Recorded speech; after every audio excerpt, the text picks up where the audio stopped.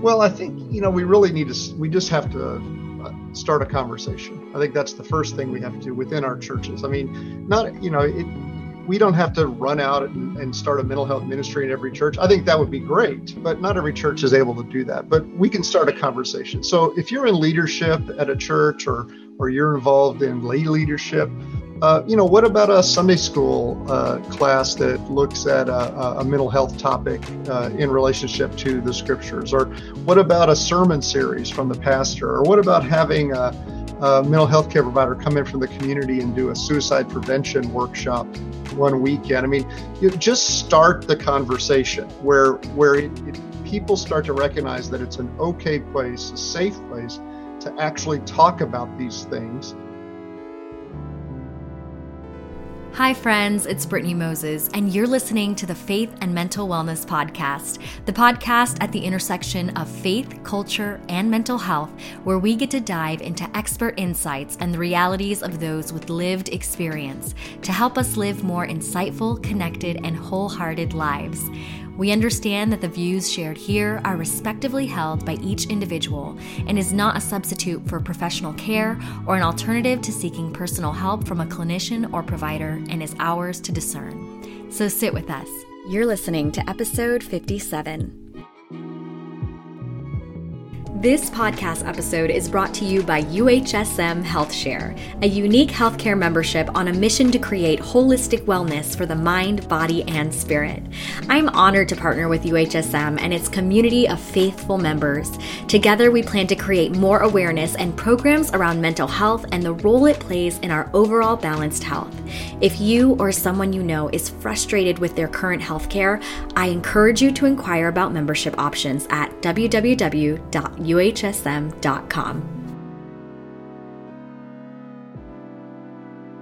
Hey friends, so glad you decided to spend your time here with us on the Faith and Mental Wellness Podcast today. Today we have a guest favorite, and that's Dr. Matthew Stanford, and we're talking about how to be a safe and resourceful space for mental health in the church. You may recall we had a conversation with Dr. Matthew Stanford on episode 9, where we talked about having a clinical and biblical perspective of mental health. It's probably one of my favorites, just a foundational conversation and layout of what it looks like to merge the clinical and biblical perspectives when it comes to mental health.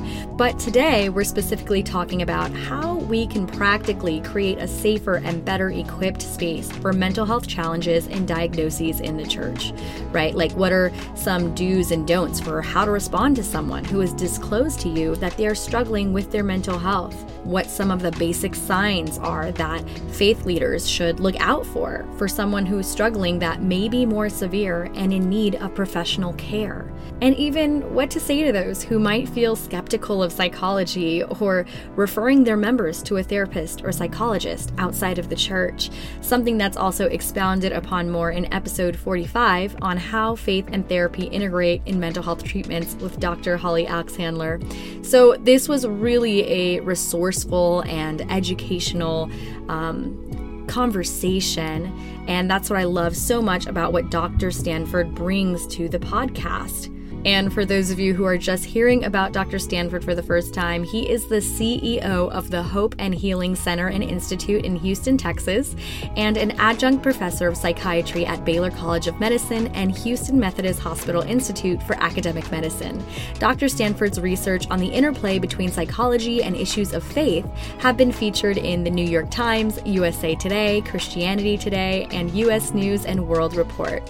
He is awesome, and this is another incredibly insightful conversation that you'll want to hear the whole thing. So without further ado, let's dive in.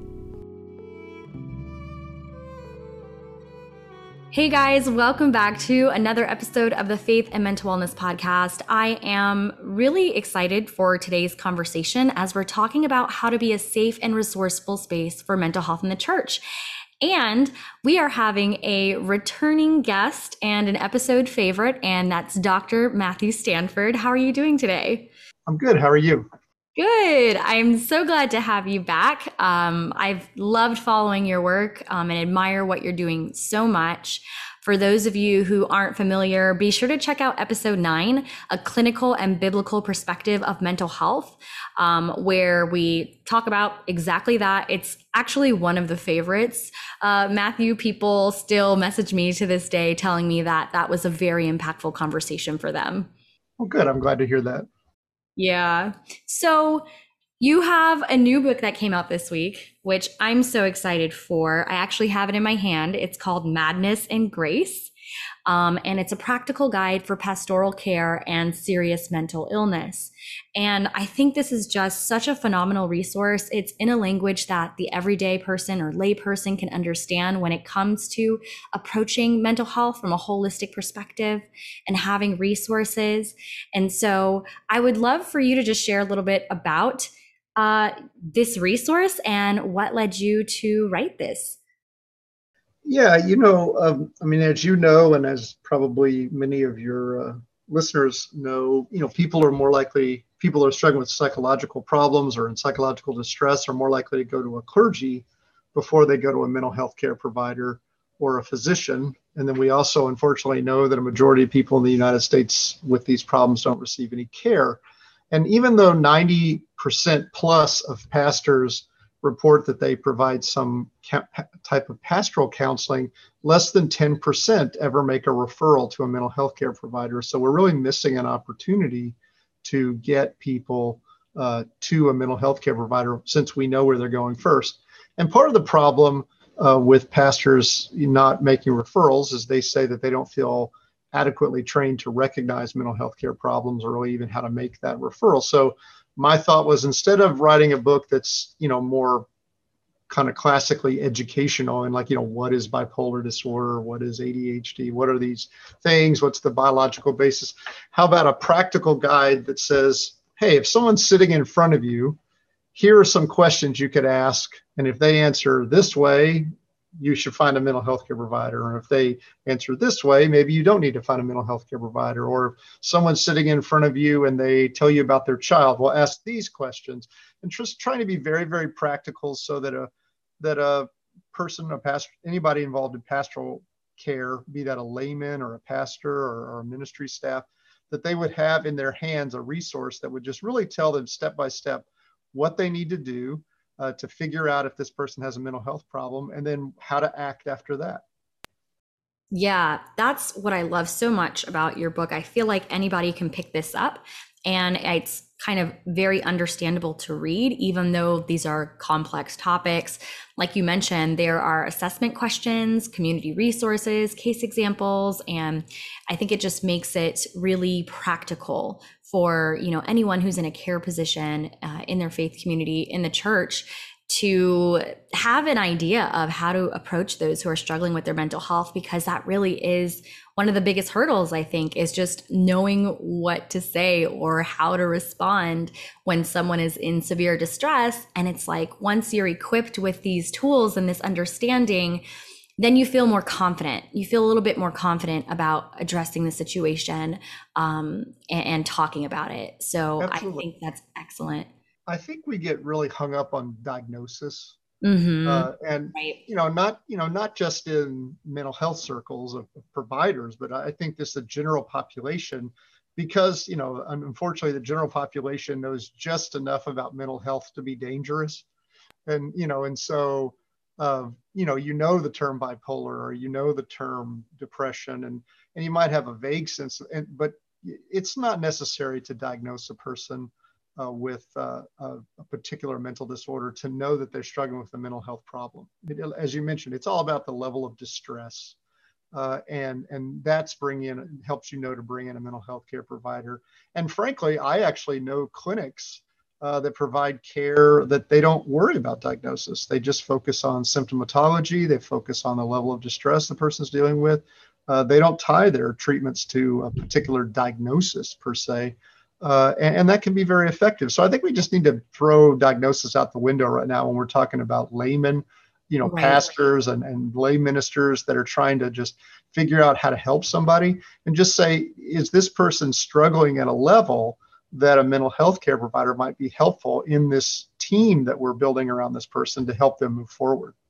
Yeah, just kind of simplifying it enough for the everyday person. And that's also something that I really admire about the work that you're doing, and those who are able to take this research that can be like who have studied and trained in the research world and academia, stuff that is usually hard for the everyday person, or even if you're studying it, to decode through and read through, and making it accessible for the public and for the everyday person, because these are the people that we're doing life with, you know? And so, that being said, what would you say are some common myths or stigmas that you think should be dispelled right now for people in ministry and the church when it comes to mental health diagnoses? Yeah, I mean, there's a lot. I think that, from a general perspective, I mean, just out in the general population, but also certainly into the church as well, is this idea that mental illnesses are really just, people are just not thinking the right way. They just kind of need to get it together. If you're just, don't be sad, just stop worrying, those kinds of things, when people don't really realize the severity of Right. these illnesses. It's just not something someone can just think their way out of all by themselves. I've never met anyone that was depressed that didn't want, that wanted to be depressed. I mean, they Right. desperately don't want to be that way. I think within the church, there's kind of and we've talked about this before, kind of a ugly kind of spiritual stigma, the Mm-hmm. idea that somehow these disorders or these problems are more spiritually oriented than, say, someone has cancer or diabetes or something like that. And the reality is, I mean, you have a brain in your head, we all do, Mm-hmm. and it's an organ and it cannot function correctly. And that's the organ that helps us to think, and an organ that helps us to, remember things. And so when that's impaired, those things are affected, our moods, our feelings. So, we have to recognize that all physical illnesses, be they what we call mental illnesses or physical problems like cancer, or they all affect us at at all levels, spiritual and physical. We don't want to make these more spiritual than other things. And so, there's certainly a spiritual aspect, and we need to be involved in that. But you would do the Mm-hmm. same thing for someone who had cancer. We don't want to treat them differently. So I think those are, two big ones right there, is that these Yeah. are serious conditions that, they really debilitate people and really disrupt families really significantly. And then, they're no more or less spiritual than any other kind of illness. A purely spiritual intervention uh, is only going to be as effective with mental illness as a purely spiritual intervention might be with cancer. Right. It's not to say that you wouldn't pray for healing, but I've only in the most extreme sects of Christianity would a person also not go to an oncologist when they were praying for healing. And as God wills, He may choose to heal you through that oncologist. And so I think those are really the two big ones that I would point out. Yeah, I always love how clearly you just lay that out, because you're right. When it comes to mental health, for some reason, the lines get really blurred. And I think people aren't making the connection, with, neurochemicals, your brain structure, hormones, all of these things that drive your mood and behavior. And so making that connection is so important. And even just considering like the theology of illness that we've developed over the years, and, how much illness is being equated to like spiritual sin and things of that nature that get into mental health that can be really harmful and toxic. And I'm of the belief that, just because something is circulated this way for so long, that doesn't necessarily mean it's right. And hopefully, as we know more, we can be more helpful with a comprehensive understanding. Absolutely. I think, you have to understand that, then this is no insult of the scriptures. I consider it Right. an inerrant, inspired word of God. But, the Hebrews, they have no word in the Bible for brain. There is no word. The brain is never mentioned. I mean, virtually every other organ is mentioned, but it's not mentioned. It was considered a meaningless organ. I mean, Aristotle thought it was a heater that took heat off the top of out of your body. It had no other purpose than that. And the Right. word is basically comes from a word for fat, because they didn't think it did anything. So, I think we have to be really careful when we take the Bible and we try to make it a science book. and Right. say, oh, well, here, I understand depression because it says right here you should be joyful. I mean, let's not, I've rarely ever seen anyone try to do that with cancer or these other things. And so let's be careful with that. I think we can be a little bit smarter as Christians. Absolutely. And it is definitely biblical to use common sense wisdom that is of God. Today's episode is sponsored by BetterHelp. Hey guys, we're going to get right back to the conversation because trust me, I know you'll want to hear the whole thing. But I quickly wanted to share with you this exciting new partnership I have with BetterHelp. That's BetterHelp. One of the questions I get asked a lot are how you can go about starting therapy. A number of you are located around the country and even around the world. And as helpful as I often like to be, sometimes I find myself limited in being able to provide the one-on-one resources that you need. Well, I'm happy to say that one option I can share with you today is BetterHelp's online therapy and counseling services with licensed mental health professionals. Since I know a lot of you guys want more faith-based counseling as well, I'm even more excited to share that they also have another service called Faithful Counseling, which has licensed Christian therapists and counselors who are certified by their state, where you can receive licensed counseling using your computer, tablet, or mobile phone through video calls, phone calls, or text messaging. So I use BetterHelp Therapy. I've been using it myself, and it's been super convenient, between school, work, and really just having someone to check in with on a regular basis has been so important for my own mental health.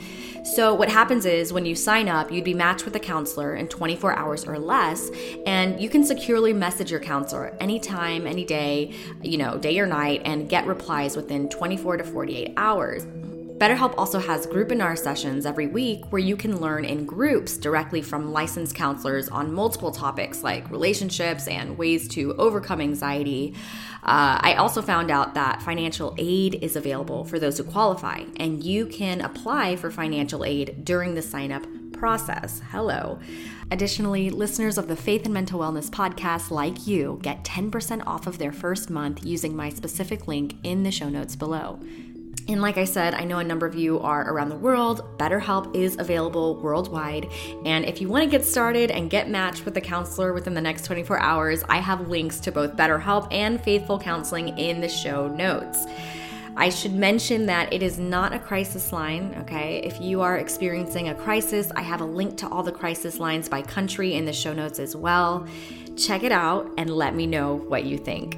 Okay, let's get back to the conversation.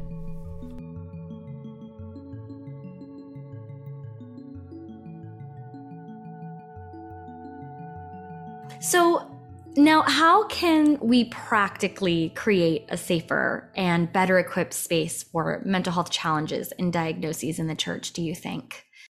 Well, I think, we just have to start a conversation. I think that's the first thing we have to do within our churches. I mean, Right.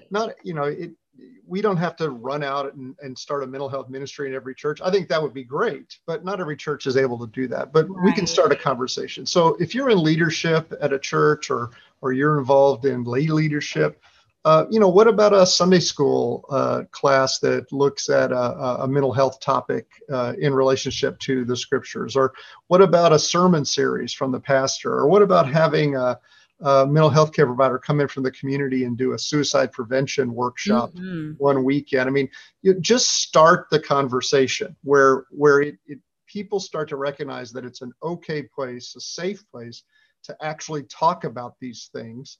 And let that conversation begin to build. I mean, adding in things like if you have a church where you call people down for prayer at the end of the service, say mental health issues out loud. Say, hey, if you're struggling with a physical problem, we'd love to pray for you. If you're struggling with a mental health problem like depression or anxiety or whatever, come forward. We'd love to pray for you. I mean, just saying these things out loud can be very transformative for a congregation. Because there are people in that congregation that are struggling with these problems and they've never told anyone. Guaranteed. Yeah. They're not sure that it's safe. But starting the conversation will allow that. And then, again, simple things like, vet some providers in your area, and the ones that you feel comfortable with that you would refer to, put their materials in your your front office of your church, put a referral list together that your clergy use to refer people. Just little simple things that costs no money. I mean, little simple things, and just begin to build from that, because once you start the conversation, people will kind of step out and kind of say something to make sure it's safe. And if they see that conversation has some momentum, then you really can start to minister to people with these issues. Right. Thank you so much for sharing that. And I actually do want to come back to the idea of pastors resourcing outside to mental health professionals. But I do want to ask, maybe for the lay person or for the, faith leader, the pastor, what maybe are some do's and don'ts for how to respond to someone who has disclosed to you that they're struggling with mental health?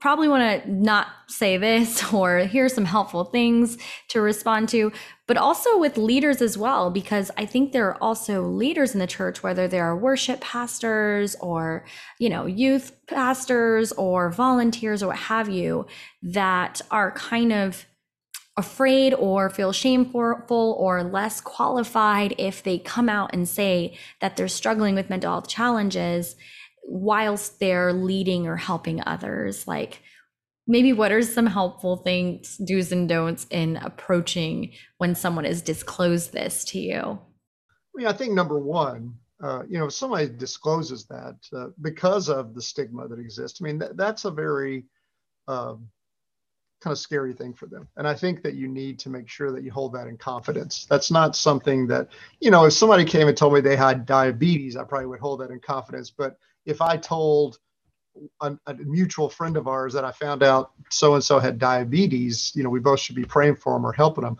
he probably wouldn't be overly upset by that because there's no stigma there. But I think we need to make sure we hold that in confidence. And unfortunately, churches a lot of times aren't real good with the whole confidence thing. Yeah. And then, secondly, kind of back to that, one of those original things that I talked about, we need to not minimize the seriousness of what this person's just told us, of what they're struggling with, just because we think that, bipolar disorder is just, you have extreme moods, but, you just need to stop that kind of a thing.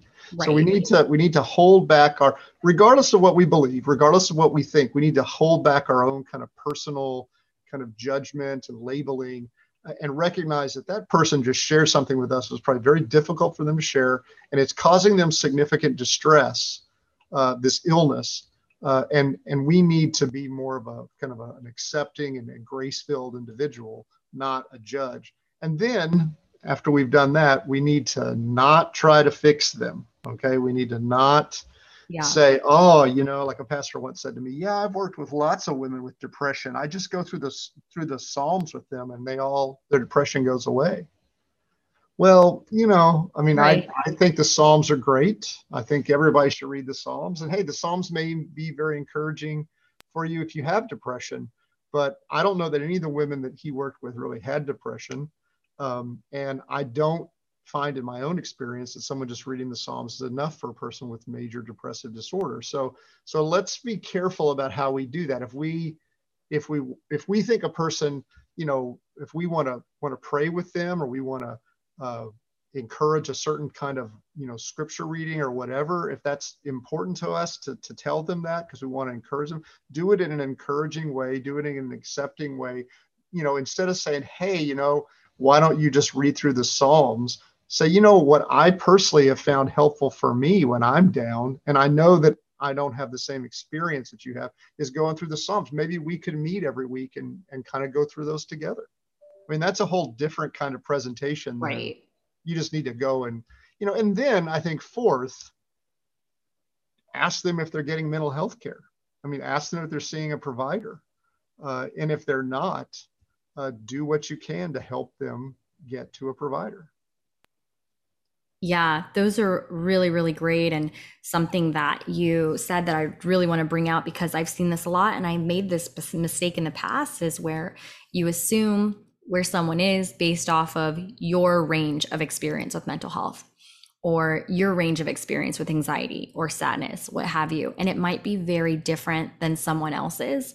So it's like what may have worked for you may not work at the same level for the next person for a variety of reasons that make us different as human beings. And so I think that's really important, because I've seen that before, where it's like, someone may not understand why someone takes medication, because for them, just, I don't know, prayer or reading scripture or taking a walk or whatever it is, help them with their anxiety, and it's like, okay, that may have worked for you, but someone else may be experiencing something more severe that requires more help. So I really love that you said that and brought that out, just not assuming where someone is or what's going to help them based off of where your range is, or what your range of experience is and what's helped you, and being open to that is really great. So that being said, something that you really go into in your book are some kind of basic assessment questions that like anyone can kind of ask to probe where someone is. And so what are some of the basic signs faith leaders should look out for someone who's struggling, maybe more severe and in need of professional care than they may realize? Like, what are maybe some examples of some signs they should look out for, and some questions they maybe should be asking? And I think that, you say that in a good way, that people are on a continuum. Some people that are struggling, and we're talking about right now about people that are, so they're on one end of the continuum, people aren't struggling, they're doing well. And then people are struggling, from the middle on. And so at some level, some people may just need pastoral care. They just may need pastoral counseling. They may need just a support group or a lay counselor. So there's, just because a person's sitting in front of you and they're struggling doesn't mean necessarily they need a professional care. But there is a line, what we like to call a line of disorder, when you cross over that line. So really the line of disorder is well delineated by the idea of being dysfunctional. A person is not able to function normally or successfully in all the spheres of their life. So if you think about work, school, relationships, or maybe if it's a child, it's school and relationships and extracurricular issues, they're not able to do what they normally have done or want to do normally, at the level they can. So that's really one of the first things you want to do, is you want to ask the person, how is this problem that you've come to me about? Maybe they come because they've lost another job, or they're in conflict with their spouse again. How is that affecting you across your life? Is that affecting you on your job? Is that affecting you at school? Is that affecting you in your other relationships? And then have them explain that to you. So if you find that a person is dysfunctional in one of those spheres, that's a pretty good sign in its own right to suggest that they have a level of distress that they would benefit by seeing a professional. Another thing that I do in the book is I provide you with a set of questions you might ask me. One of the things people have to understand is that, we don't, decide someone has a mental health problem based on the fact that they had one bad day. Right. We all have bad days, and sometimes we have really bad days. Yeah. Where you go home and you crawl into bed and you're like, I don't know, I'm not doing that again. And so, but mental health problems, mental illnesses, they have a chronicity to them. They have a length of time. So typically we look at, some of them are 2 weeks, some of them are a month. So usually we think about a month. So think about a month. So when you're asking someone, if they say, I'm really sad, well, everyone's sad at some point. Say, well, how long have you been as sad as you are right now?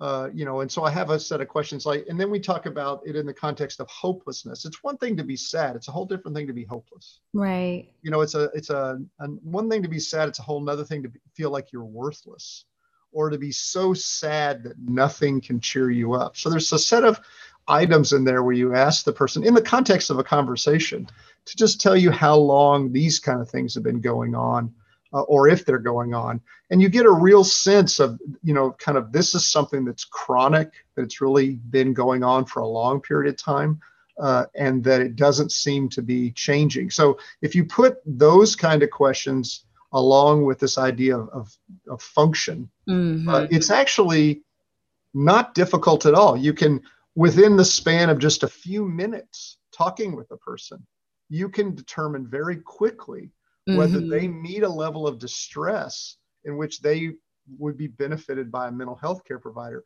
I think when pastors say, I don't feel qualified to recognize mental health issues in my congregants or in those that I counsel, when we dig down into that data with the pastors, what they really mean is they don't feel qualified to diagnose people. Right. So I can't differentiate depression from bipolar disorder from whatever. Well, you know what? Why should you be able to do that? That requires a lot of training. And even those of us who are trained sometimes disagree because there's a lot of overlap between those diagnoses. So, right. Let's not worry about that. Let's worry about, is it affecting their function? And is there a kind of a chronic aspect to it as opposed to acute? And what is the depth of the distress? Is it more than the average person would be dealing with given the circumstances the person is in? I think that's a really great way to summarize it. So it's functionality, how chronic it is, how long lasting, and depth. I think those are just three really great standards to simply start by, enough to say, okay, maybe there's something more here that may be out of my scope of expertise, and that's okay. And that being said, what is someone in a medical or clinical position going to do for someone's mental health that would differ from, say, support from others at their church or pastoral care? Because I think sometimes people don't really understand the difference, and it's like, why go to this clinician or therapist or what have you when I have pastoral care or I have the support at my church? Like, what are they going to do differently? I normally, when I think about, treatment for a person that has a mental health problem, I kind of think about a three-legged stool. And so I think about, they need support, they probably need medication, and they need some kind of psychotherapeutic or a talking therapy intervention. And so we're talking, the example here, we're talking about somebody who has a mental illness. Okay. So they're going to, that three-legged stool falls over if you pull one of those out. So if I have a client and, he or she has no support, they have no, family or friends or a faith community that can support them, the likelihood of them getting better is very low, because I'm going to only see them very intermittently. And they may take their medicine, but, they don't have anybody to really help them in those difficult times.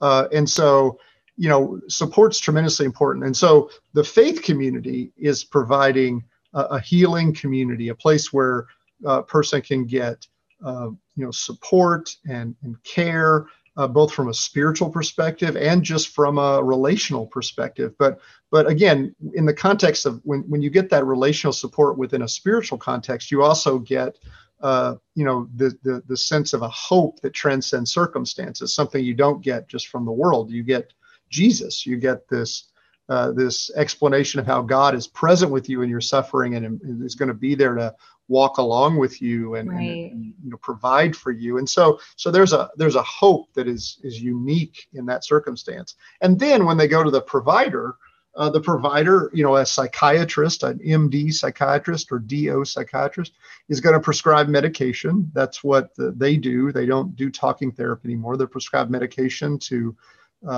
change the neurochemical function in the brain, to normalize or minimize the symptoms that they're having. Mm-hmm. And then a psychologist or a counselor or therapist, depending on how the person describes himself, is a person that's going to treat their illness through a talking therapy or a psychotherapy.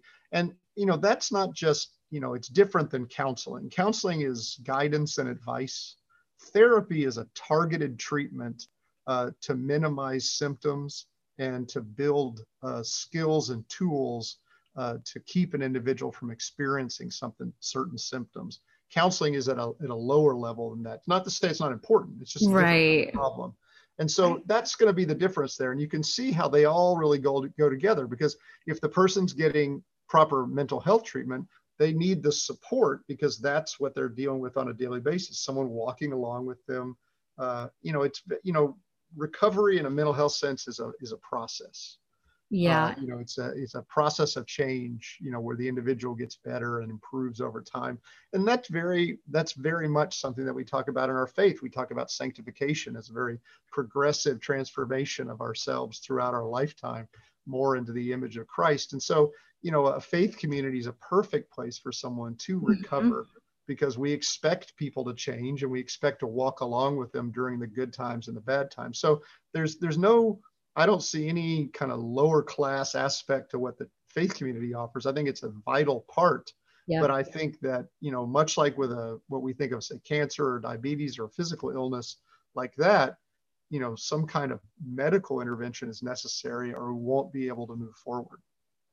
Yeah, something that I love that we talk about is how these are all tools in a tool belt, so to speak. And, I know for me personally, in my own healing journeys, when I was just recovering from things and mental health challenges, it was always having all of those things at work, in my life that really, I want to say, like almost sped up my recovery, is having that social support, which we know is super helpful for mental health.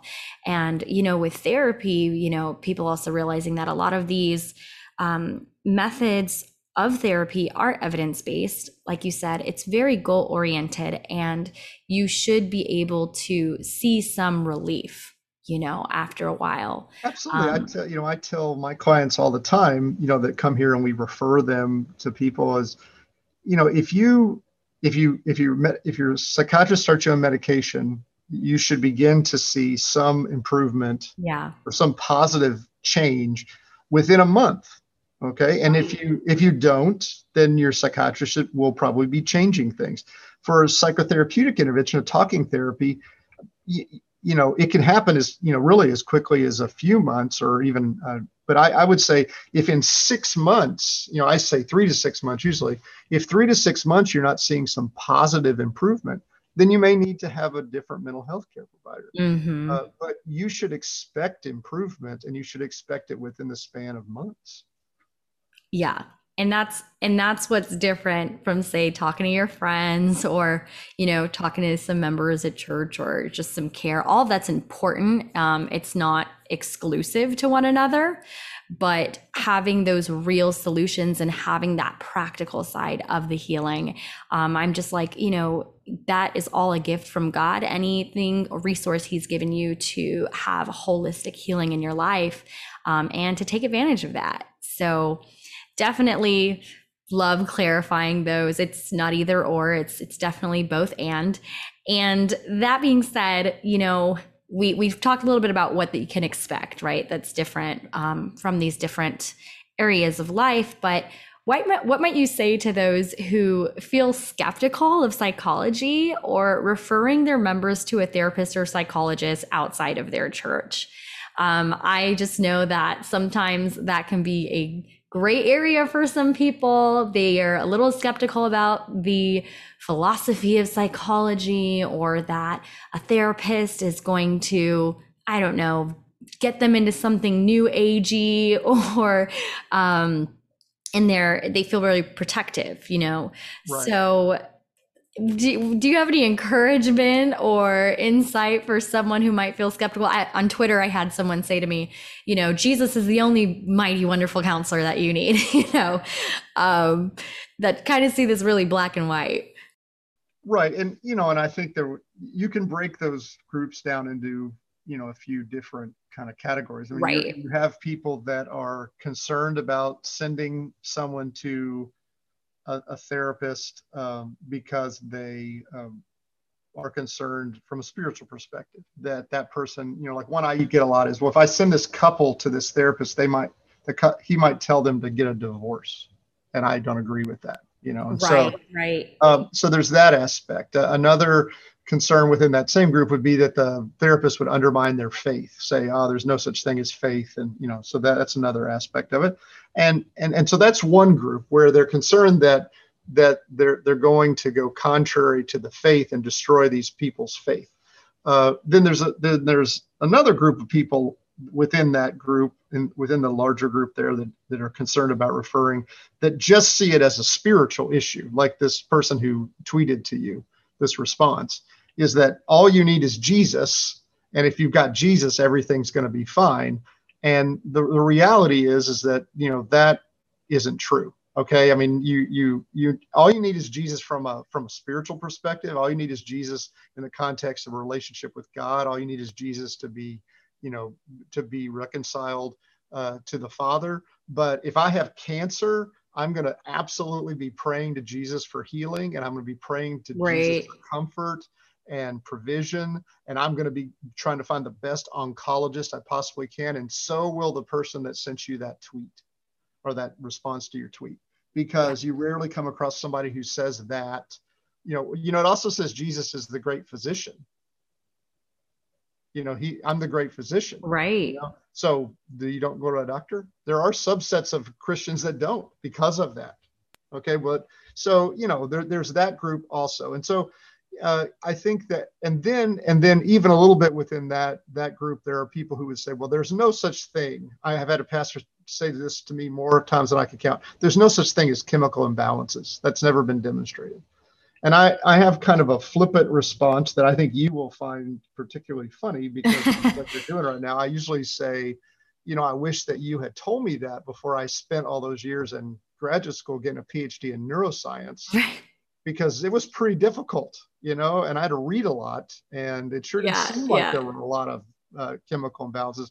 But if I'd just known that beforehand, I wouldn't have gone through all that school. Exactly. I could have saved all that time, Guess I'll just drop out now. Good note. And I think really both those two groups are the second group, where basically they just deny the existence of mental health problems or just spiritual. There's little I can say to these people to convince them that it's okay to refer, because it's an ideological issue. It's a theological issue for them. The first group, where they're concerned about the faith of those people, I'm on board with you. I'm there. Okay. But I can tell you how to fix that. And that's why here at the Hope and Healing Center, we don't refer to any therapist, psychiatrist, institution, unless we know them and we have vetted them. Okay. So you need to vet the people that you're going to refer to. And I mean, you need to go out and you need to meet them and you need to talk to them and you need to build a relationship with them. You need to see their facility. You need to get information about how these people are going to, pay them. And I mean, all of this kind of stuff. And you need to ask them, if you're concerned about that, how do they deal with a highly religious client? What would they do if a client asked them if they could pray during, for me, I think there's already not enough mental health care providers in the United States, period. Right. If you narrow that down to just ones who promote themselves as integrating faith into what they do, you have almost none left. And so what I look for is not necessarily a place where somebody, integrates faith into their care, but I look for a place that what I would describe as faith affirming, meaning that if I send a person there and that person starts talking about their faith, that provider is going to do nothing but affirm their faith, say that that's an incredible strength and benefit to them, and that it should be part of their recovery. Yeah.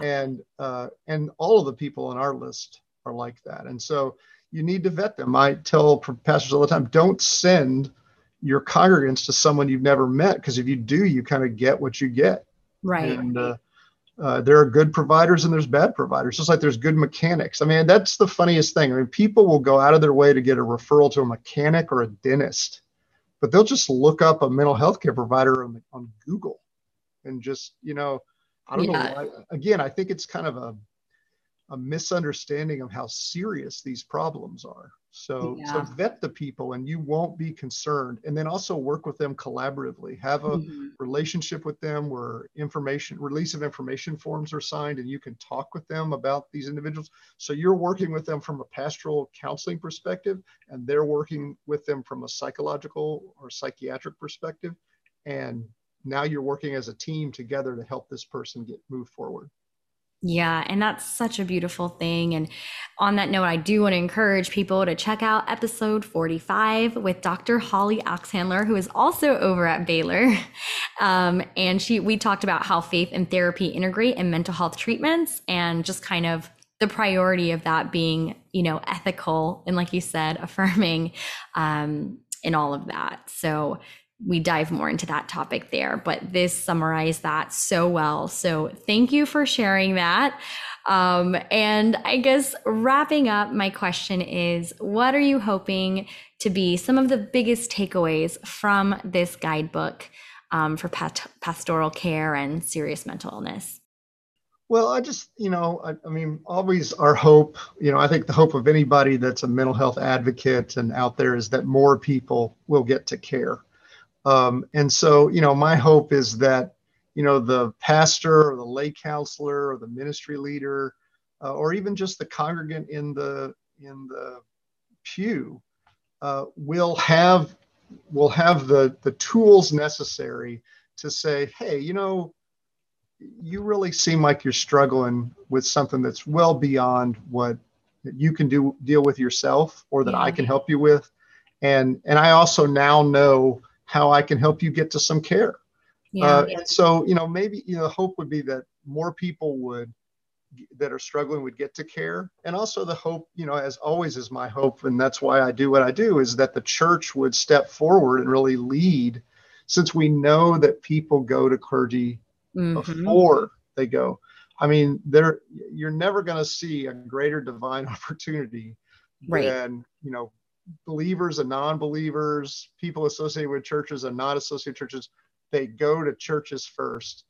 Unfortunately, what the data shows is that they don't get the assistance that they are looking for, or that they may not even know they need, and then they drift away. But it's a great opportunity to serve people, and it's a great opportunity to share Jesus with people, and then draw them into the fellowship where they will be supported and cared and loved for and loved the rest of their lives. Yeah, and healed holistically. And I just want to raise my hand as a witness to that. I went to the church first when I was struggling, and I feel like that was kind of my first step into some healing that gave me, some motivation to start healing in other areas. And so I think I always tell people, like, just take the first step somewhere, and it's great if you can go to church and then on top of that, they've interwoven these resources that are practical and holistically healing. So thank you so much for joining us again. We are going to link the book, Madness and Grace by Dr. Matthew Stanford, in the show notes, so be sure to check that out. And thank you so much for your time. Thanks for having me. I always love it. Thanks, guys. Until next time.